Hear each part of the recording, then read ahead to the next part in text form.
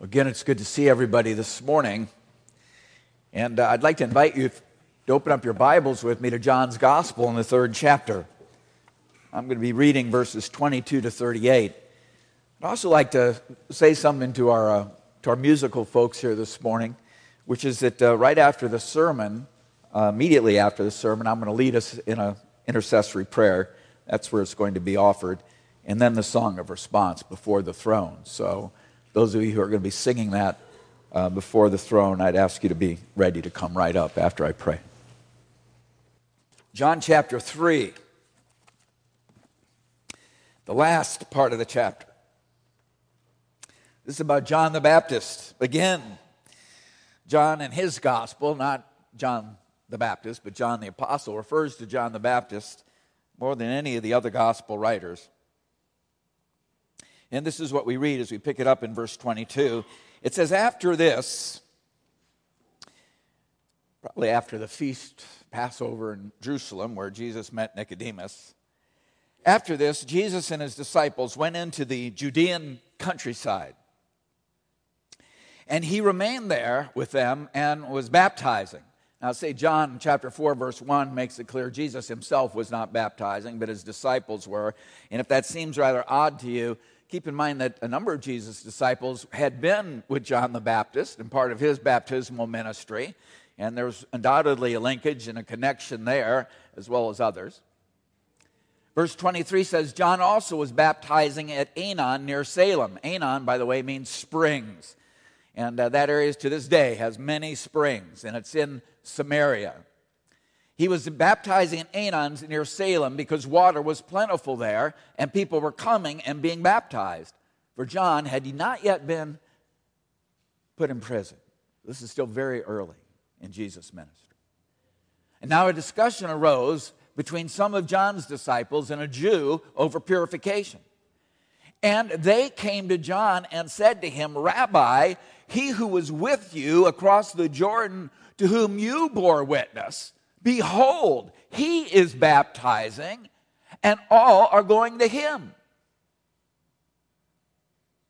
John answered, a person cannot receive even one thing unless it is given to him from heaven. You yourselves bear me witness that I said, I am not the Christ, but I have been sent before him. The one who has the bride is the bridegroom. The friend of the bridegroom who stands and hears him rejoices greatly at the bridegroom's voice. Therefore, this joy of mine, it's now complete. He must increase. I must decrease. He who comes from above is above all. He who is of the earth belongs to the earth and speaks in an earthly way. He who comes from heaven is above all. He bears witness to what he has seen and heard, yet no one receives his testimony. Whoever receives his testimony, however, does set his seal to this, that God is true. For he whom God has sent utters the words of God, and he gives the Spirit without measure. The Father loves the Son and has given all things into his hand. Whoever believes in the Son has eternal life. Whoever does not obey the Son shall not see life, but the wrath of God remains on him. Let's pray together. Our Father, I ask you now that you would make the words of my mouth and the meditations of our hearts acceptable in your sight, O Lord, my rock and my redeemer. There's so much in this passage, and I just pray what I've selected and what we've developed here will be of use to you and the work of your Spirit in our hearts. Amen. It's an interesting passage because it actually begins with a debate between one of John's disciples and a Jewish observer, maybe a Pharisee, I don't know. But the debate was over purification. And purification refers to ritual washings with water.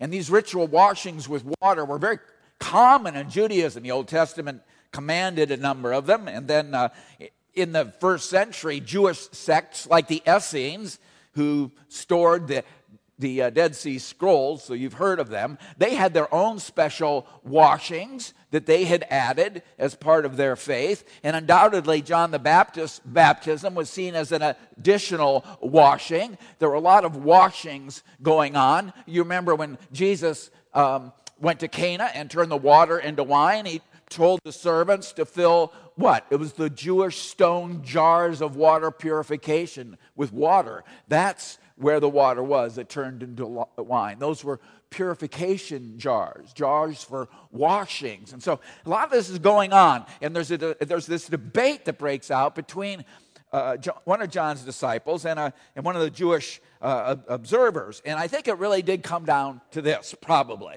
The question was, and you can imagine it, the question was, I don't think it was an unfriendly debate, but the question was, how is John's baptism different from the rest of them? You know, John says you have to be baptized. Be baptized. Confess your sins for the forgiveness of your sins. And why was John's baptism so set apart? Why was it so necessary? And then to counter the insistence by John's jealous disciple that John's baptism was absolutely necessary, you can just imagine this Jewish observer bringing up, what about Jesus? Because you know, John's disciple, you know, Mr. D, that back in Judea where John the Baptist used to be before coming up here to Samaria, you know that back in Judea, it's Jesus now who's performing the same baptism as John did. And larger crowds are going to Jesus than went to John. And undoubtedly, John's disciple was incensed. It was unclear what the deal was. So the Bible says that is John's disciple and this observer, they go up to John the Baptist to talk to him, to kind of figure this out. They're debating it. I mean, who does this upstart Jesus think he is? I mean, wasn't he the one who came to John for endorsement? Wasn't it John who baptized Jesus? Jesus says, no, John. So they go to John the Baptist. They say, Rabbi, that's teacher, he who is with you across the Jordan, to whom you bore witness. Behold, he's baptizing, and everyone's going to him, which wasn't true, but you can understand the sense of offense that was taking place here. Now, I want us to stop at this point and just think about what was really going on. What was the issue? What was the issue from the perspective of John's young disciple? And then I want to translate that and think about how is that issue still translated now into our own context and into our current circumstance in life. What was the issue for that young disciple? Well, he saw Jesus as the product, as the outcome of John's ministry, as a result of John's preaching and John's baptism. So Jesus was beholden to John. And it was scandalous that Jesus would pose himself as a rival figure, trying to displace this far greater man. And it would even be more scandalous if Jesus were trying to displace him in the name of being even a greater man than John was. That was the issue. Now, how does that translate into our context? Well, I'd suggest this, that one of the widespread assumptions about Jesus today is that Jesus was a product of his times. Not just a product of John the Baptist, but a product of his times, of the religious and prophetic fervor of his times, stoked by the messianic hope and longing of the Jews for a deliverer from Rome, and by the failures of Jewish legalism, what I call sort of the ongoing or mainstream Jewish spirituality, its failure to satisfy the soul. So Jesus is just a product of his times. And to assume that there's more to Jesus than the currents of history that were swirling around him, out of which he emerged, really is, it can't be true. To assume that he's actually from above, that he's not of this world, well, that's can't be true. That's a scandalous thought. But of course, the fact is that John, who was there, John the Baptist, said that was exactly what the truth was. And I think many today are just as alarmed as John's disciple at Jesus, because the issue remains one of loyalty. But in our case, it isn't loyalty to John the Baptist. Today, it's loyalty to ourselves, or maybe it's loyalty to someone else, or maybe it's loyalty to some principle or ideological commitment that we have made. So what's John's response to this? His response to us, as well as disciple, we see in verse 27, John says, a person cannot receive even one thing unless it is given to him from heaven. Now, if this means nothing else, John is certainly talking about spiritual fruit, the ministry, the effective ministry in which one person's impact of their life on another person, in which that one person's impact is to draw another person to God. And John says that does not happen unless that is the gift of God. That is the gift of God. That is not of this world. That is not of anything here. That is the gift of God.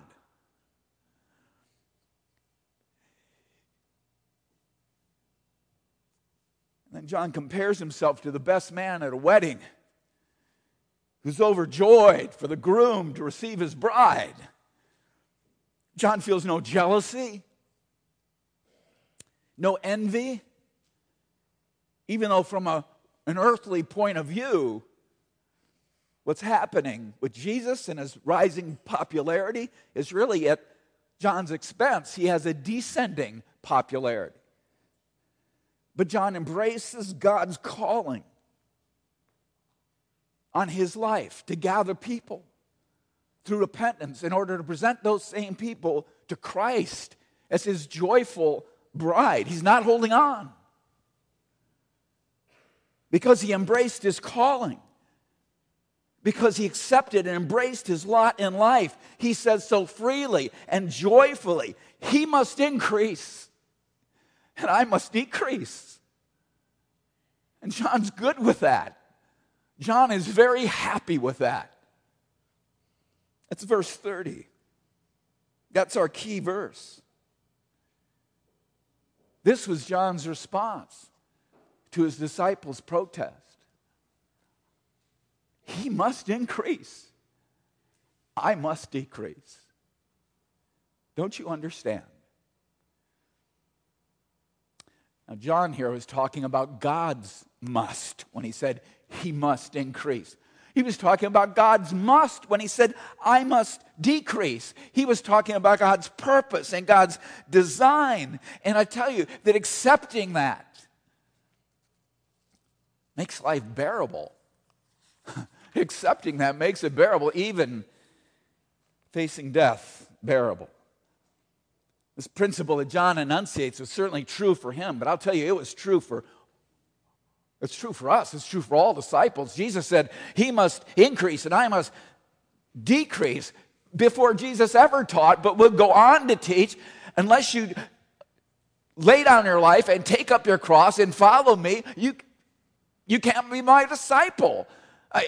Jesus taught this long before the New Testament epistles teach us that we are to humble ourselves before God in order that he might lift us up. I mean, what John enunciated is a deep and profound truth also for you, and it is a profound truth for me. And I want to point out at least 3 respects in which this is the case. You know, John had to know that his life was soon to end. Not just that his ministry was going to end, but that his life was going to end. He had to know that. You know, he didn't have to be a psychic in order to know that. I mean, if you're going to go around and denounce a tyrant king named Herod for marrying his brother's wife, you have to anticipate some sort of repercussions, that you might lose your head. Last week, James and Kristen sang, "And when I come to die, give me Jesus." And I would ask you, if you understand, do you understand that there is a divine purpose in your end? That there is a divine purpose in your dying? That for him to increase, you must decrease. Do you understand that? It's in your dying that Christ will be most magnified in you, that his glory will become plainly evident in you. If you do not decrease in this way, he cannot increase in you that way. He must increase, you must decrease. And the aged believer and the dying believer is free to say, I mean free to say, he must increase, I must decrease. It's true. It's very true. Secondly, I want to speak in terms of generations. You know why churches cease to exist? Churches cease to exist because they refuse to accept this. He must increase, I must decrease. It's for the elder men, it's for the elder women of the church to make a way for those who are coming after. And we prepare the way for them by preparing them for the way. They are the coming bride of Christ. We see that. We recognize that. We prepare the way for them to do that, to be that, by preparing them for the way, because we realize this is how Christ will increase. That means we must decrease. That's okay. We must decrease so Christ increases, so Christ is magnified. That's the way life works. Now, Christ will most be magnified in your ministry only if you decrease. His presence in your ministries now, in your life right now, will only become most evident after you have decreased. In what endures. That's when it's clear. Whether you are laying a foundation, that is when it is clear whether that foundation is Christ. He must increase. I must decrease. You know, I want to say something. It's hard, you know. I don't know if he's here today. It's very hard to see Wilson Bascom retire from being the adult Sunday school superintendent, especially when he did it for the third time. That was very hard. But it was such a joy to see God raise up James Key to replace him. Someone Wilson has mentored. And as we're gathered here today, it's true, I don't speak for myself only, but I am very sad and I feel lost that the Lord is calling Carrie to North Carolina.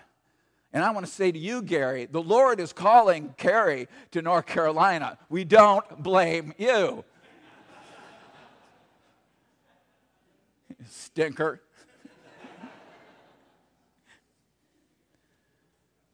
But is there no joy to see God raise up Luke Link to lead our music? A man who's grown in this church, been mentored under music, and has great gifts of his own.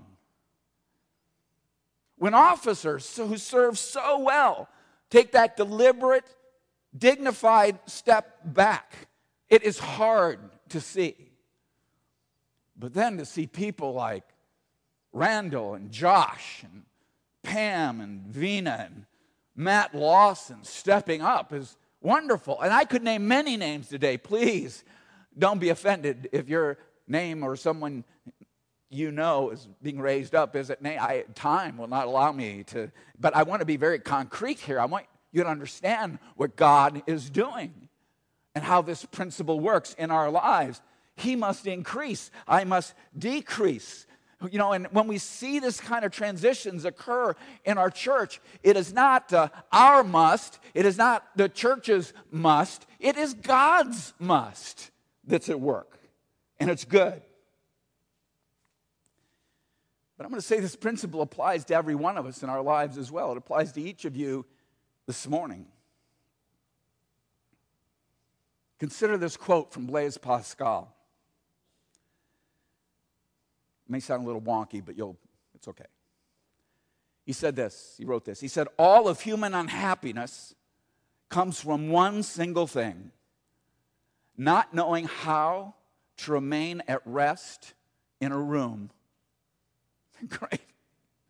Not knowing how to remain at rest in a room. You say, preacher, what in the world is the link between that and John chapter 3? Well, the link is very straightforward. The link is simply this: that whether you are sitting at home, whether you're sitting in the waiting room of doctor's office, whether you're sitting in a classroom, whether you're sitting in your office at work, or whether you are sitting in a prison cell, nothing will ever be like you want it to be. Nothing.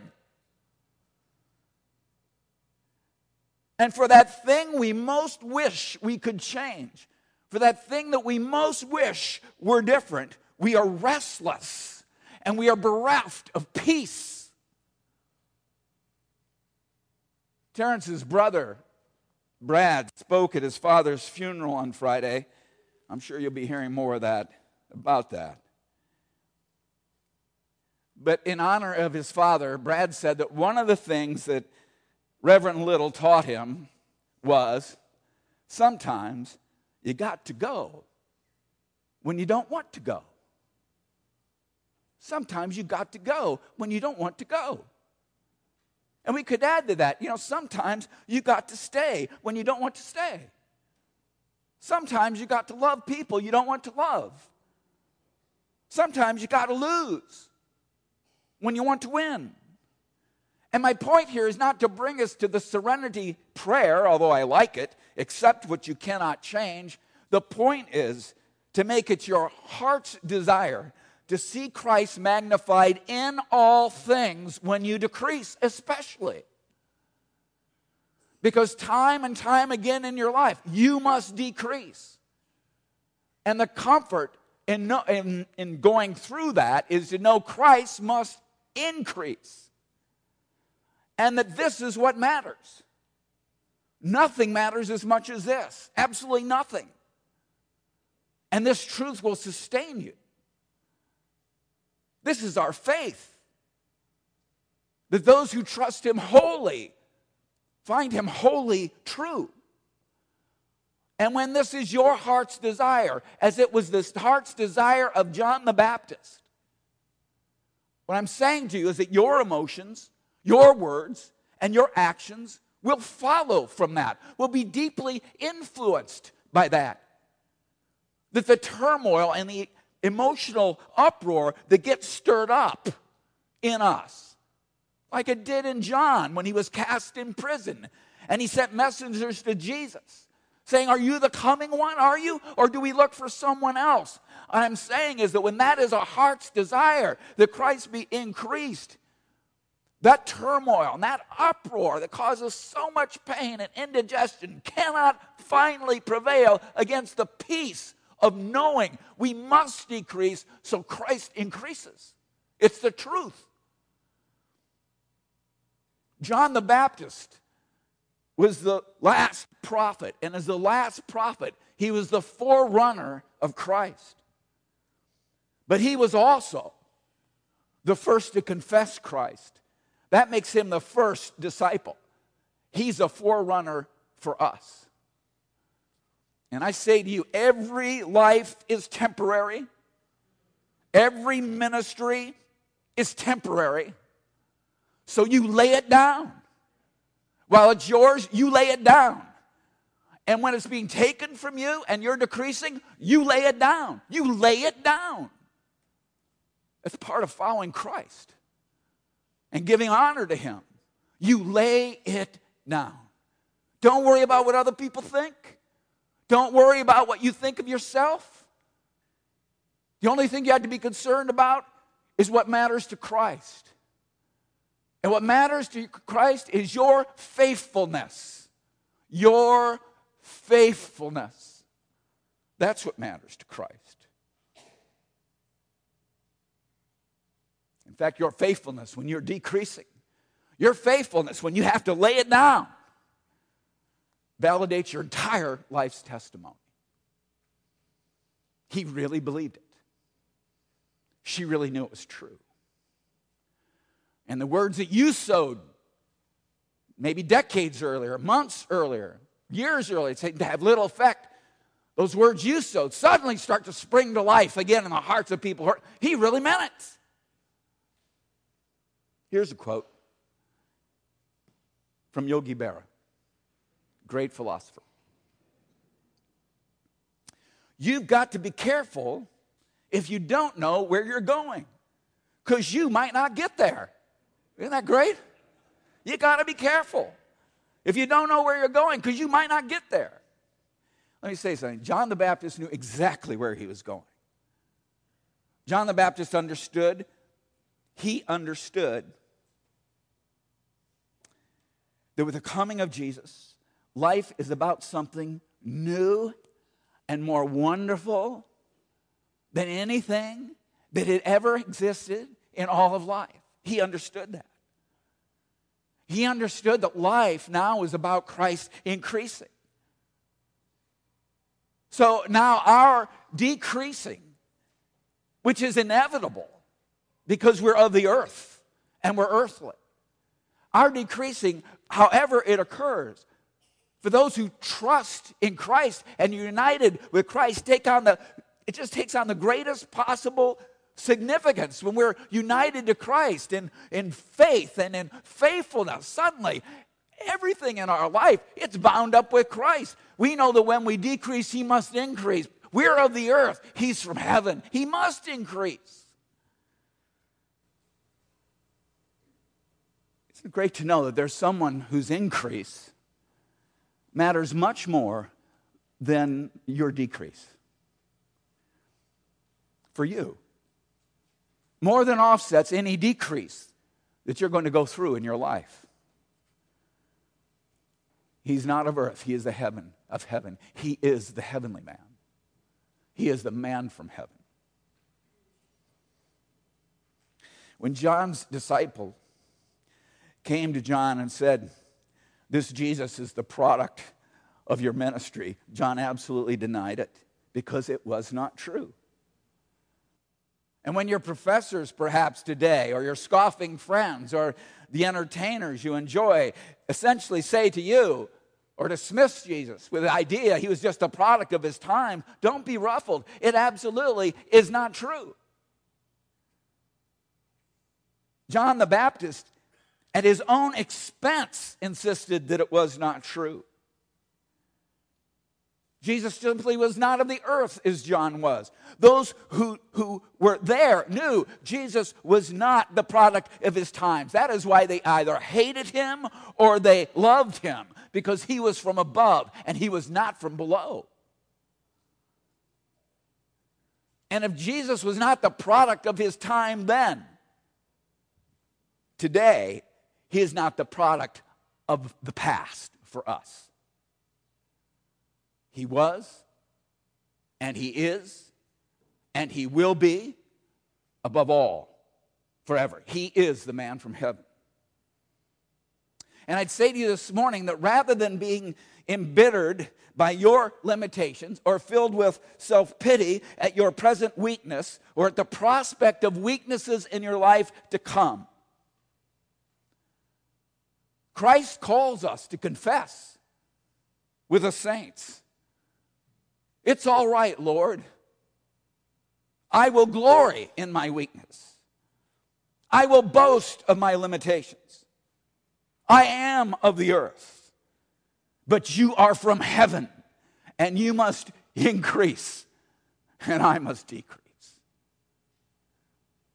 And by your grace, dear Lord, I am united to you in bonds of affection. For you have redeemed me, and you will redeem me through every disappointment, every grief, and every end that I wish would pass me by. It really is not my destiny that matters, but yours. And it's in your increase that I find my peace now and forever. Your increase, Lord, your increase is my destiny. So, dear Lord, please help me so that you might find me on that day as faithful a witness as John the Baptist was in his. Christ must increase. Hallelujah. I must decrease. Okay.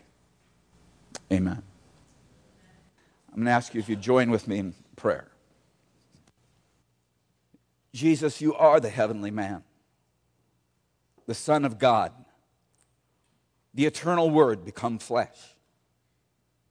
We are of the earth. We're from below. You must increase. We must decrease. You will raise us up. Hallelujah. And you personally know what it is for us to decrease. You personally know what it is to suffer loss. Though you were equal to God, you did not consider equality with God something to be grasping. You emptied yourself. You took the form of a slave. You were born in the likeness of men. You humbled yourself by becoming obedient unto death on a cross, whereby God highly exalted you.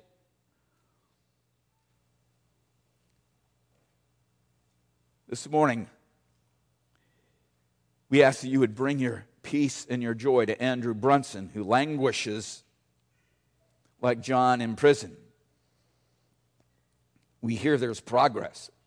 We hear there's movement, positive directions. Our hearts are encouraged. But our trust is in you. This morning we ask you to pour out your sustaining comfort on Mike so he might have rest in his bedroom as you heal him in his body and care for his soul. This morning we ask you to shine your goodness into the heart of our brother Terrence, who grieves the death of his father, with his mother and with his brother Brad and his sister Aisha in their living room. Help us all to see you clearly. You are our Savior. You are the pioneer and the perfecter of our faith. Yes, pioneer and perfecter, because what you have begun in us, you will bring to completion. And we thank you. In Jesus' name, we thank you. Amen.